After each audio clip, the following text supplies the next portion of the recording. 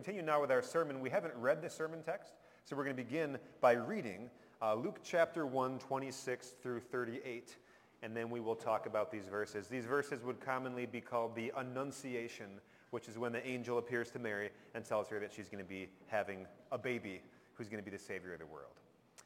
So we read beginning at verse 26. In the 6th month of Elizabeth's pregnancy, God sent the angel Gabriel to Nazareth, a town in Galilee, to a virgin pledged to be married to a man named Joseph, a descendant of David. The virgin's name was Mary. The angel went to her and said, "Greetings, you who are highly favored. The Lord is with you."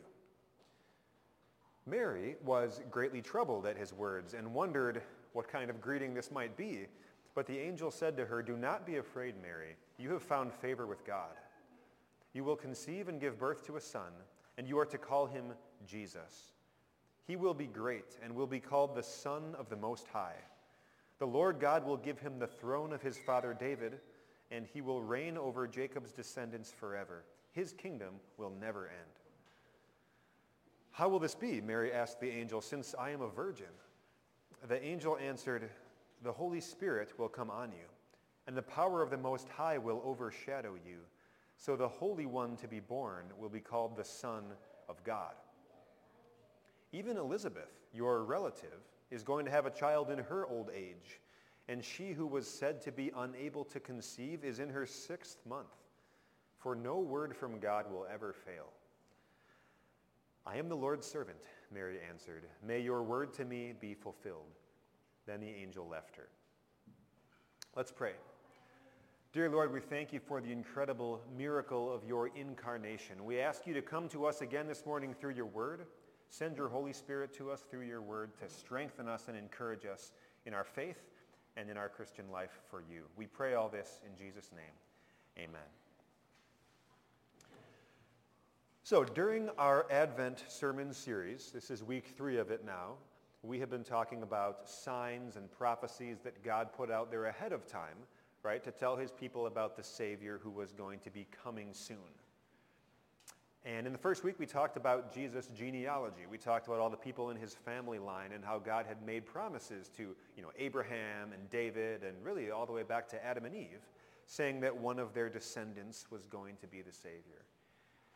And then last week, we heard about kind of the last turn before the destination. We heard about that final last sign was that there's going to be a prophet, a voice in the wilderness preparing the way for the Lord. And of course, that prophet turned out to be the one we know as John the Baptist. But God wasn't done. We have only scratched the surface of God's promises and prophecies. And today, we're hearing a very special one. To make absolutely certain that nobody could miss it. To make absolutely certain there could be no doubt about the identity of the Savior, God now promises a sign that will never be able to be duplicated. And the sign is this: the virgin will conceive and give birth to a son, and will call him Emmanuel. Now, in the regular working of our created universe, there are some things that simply don't happen. For example, pigs don't fly, and fish don't talk. And the stars and constellations don't rearrange themselves and go to different spots in the sky. And human beings don't live forever. And virgins don't conceive. In the regular working of our created universe, it just doesn't happen. But when the Creator decided to enter his own creation, he did it in a way that broke all the regular rules. As John puts it in his gospel, the Word became flesh. Or as Paul put it in his epistle, being in very nature God, he made himself nothing, taking on the very nature of a servant, being made in human likeness. Somehow, God, the creator of everything, made himself very small and implanted himself into one of the members of his creation. It sounds very cool. Sounds very exciting until you find out that it's happening to you. And this is kind of the situation that Mary found herself in our sermon text for today. We just read these verses, so we won't reread all of them, but apparently you got Mary, who is this betrothed, not yet married virgin living in the tiny, tiny village of Nazareth. Apparently Mary is hanging out one day when suddenly an angel appears to her. And this angel Gabriel has been sent from God with a specific message. He says to her, "Greetings, you who are highly favored. The Lord is with you." And Mary says, "Well, good morning to you, sir," right? I mean, we don't know what Mary said. We don't know what her words were, but the Bible does tell us what her reaction was. And it makes sense. It's not surprising. The Bible tells us Mary was greatly troubled at his words and wondered what kind of greeting this might be. Because it's not every day that an angel shows up for a visit. But you notice the care that God's angel Gabriel takes to make sure that she's not afraid.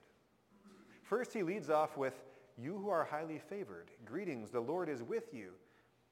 Then he obviously sees Mary's a little uncomfortable, so he just directly tells her, "Do not be afraid, Mary, because you have found favor with God." So there's that word favor again. We've heard it twice in these couple of verses. When the angel says that Mary has found favor with God, it's interesting and it's important to understand what that means. So the fact that Mary has found favor with God does not mean that Mary was a little bit holier. Mary was a little bit better.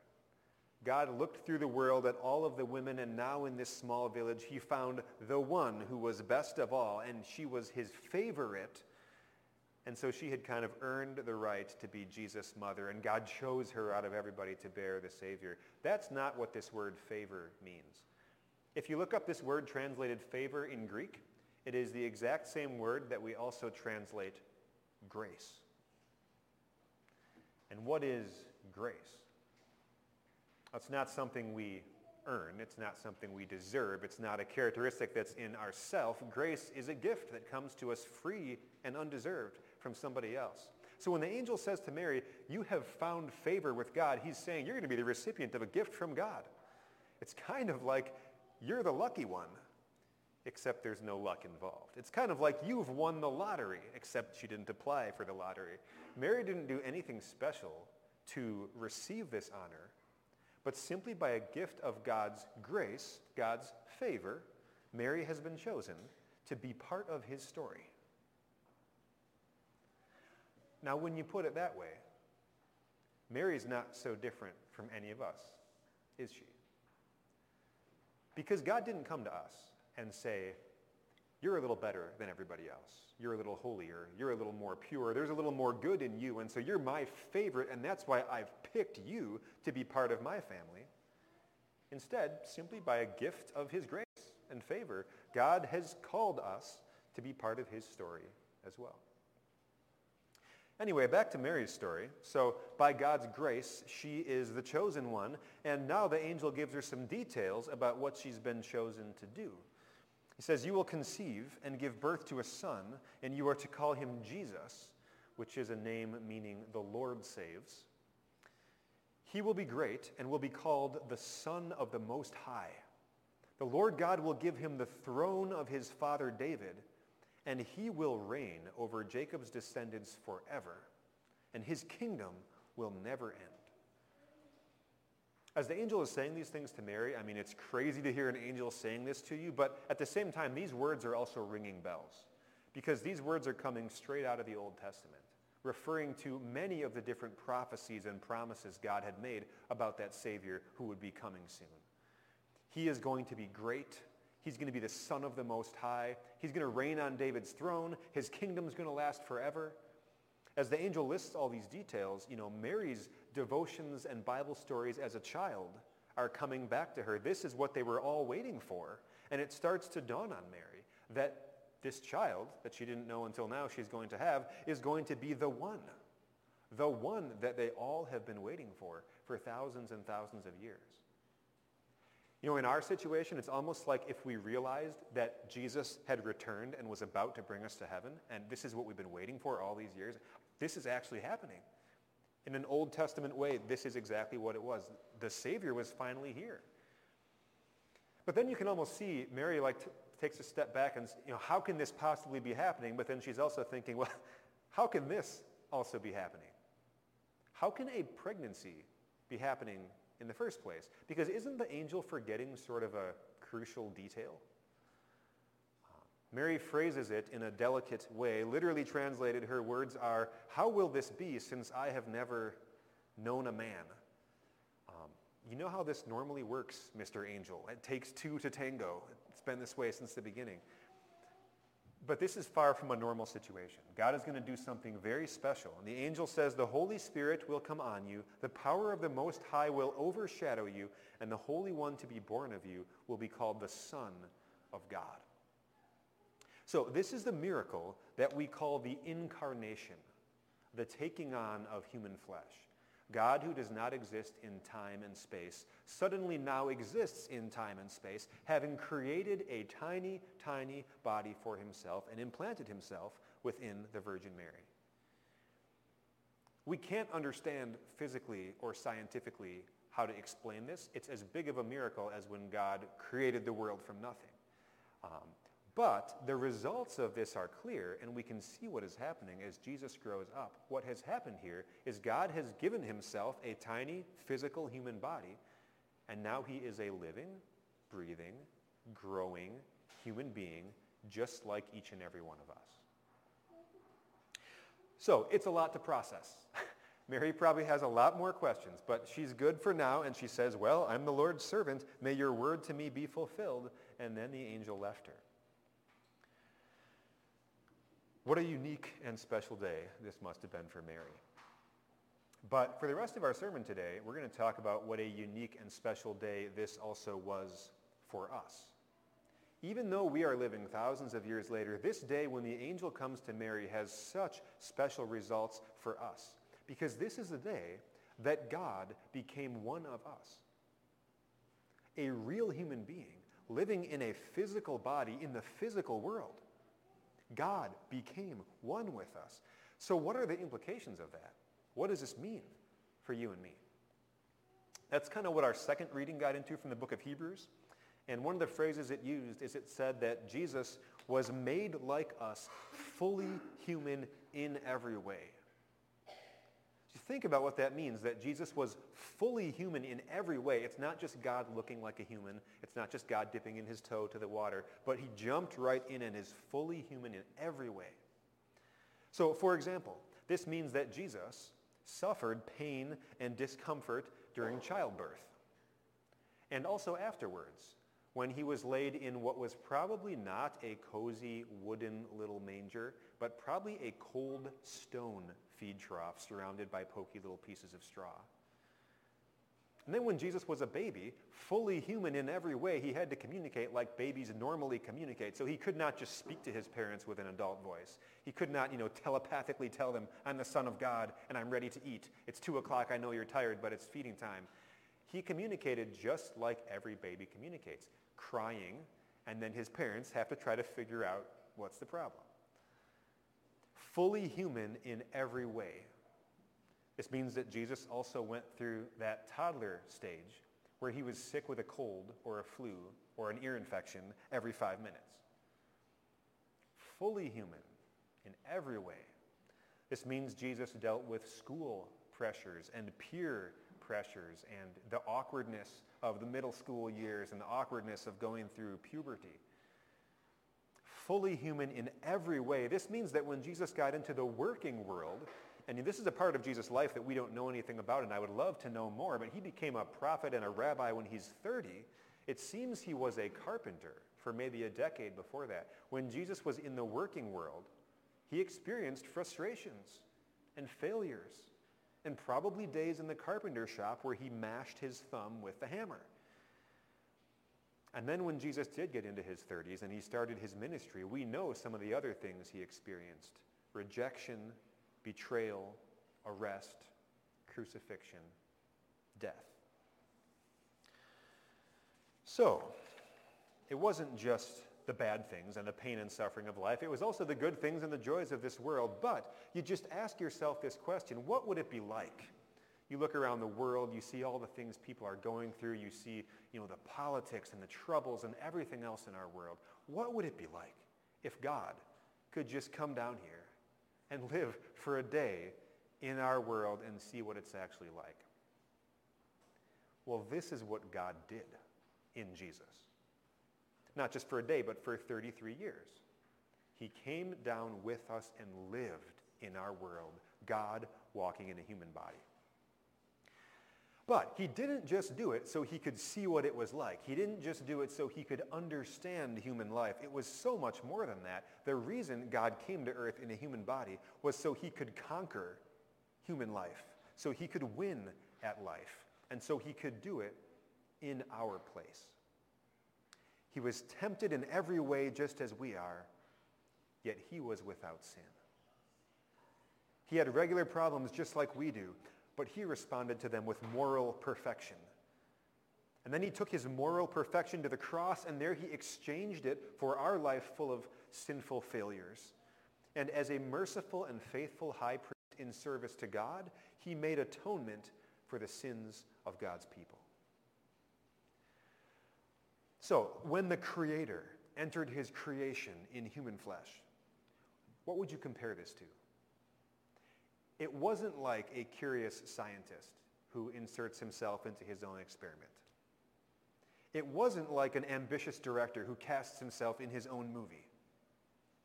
It was more like, imagine if you had a perfectly healthy doctor treating a patient who's miserably dying of cancer. And then one day that doctor takes off his lab coat, takes off his tie, puts on a hospital gown, climbs into the bed, miraculously absorbs all of that patient's cancer into his own body, and the patient walks away healthy and free while the doctor stays in the bed and dies. Or it was more like if there was a judge who had justifiably sentenced a criminal to the death penalty for terrible, unspeakable crimes that they've done.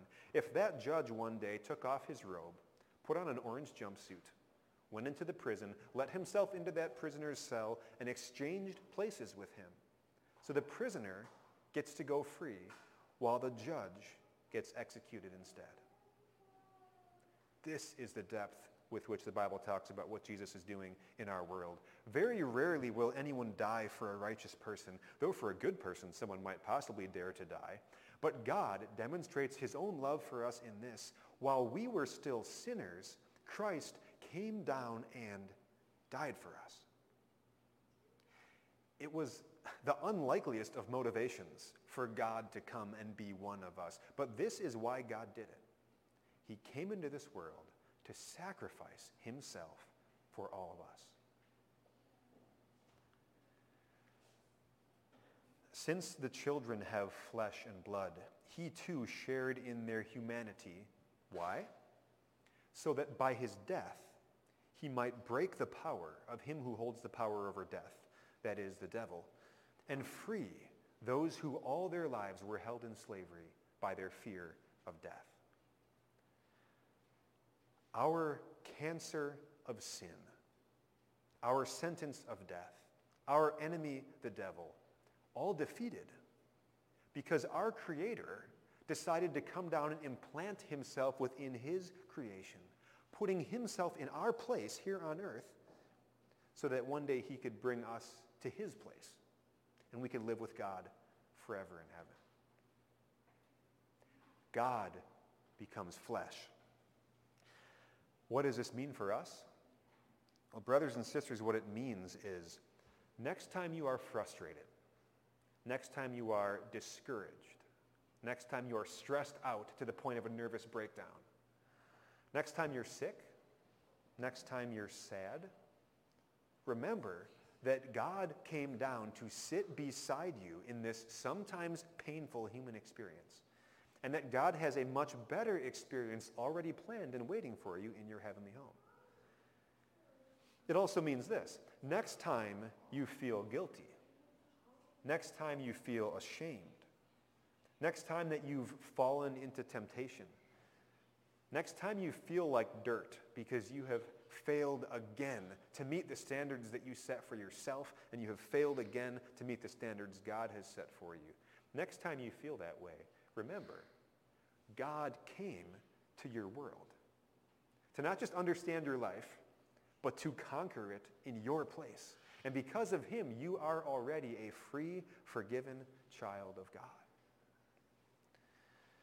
Emmanuel, God with us, the Word made flesh. As it turns out, having a God who would come down to earth, take on flesh, and be one of us is the greatest present that we could ever receive. Amen. And now the peace of God, which passes all understanding, will guard and keep your hearts and your minds through faith in Christ Jesus, your brother in human flesh and your Savior. Amen.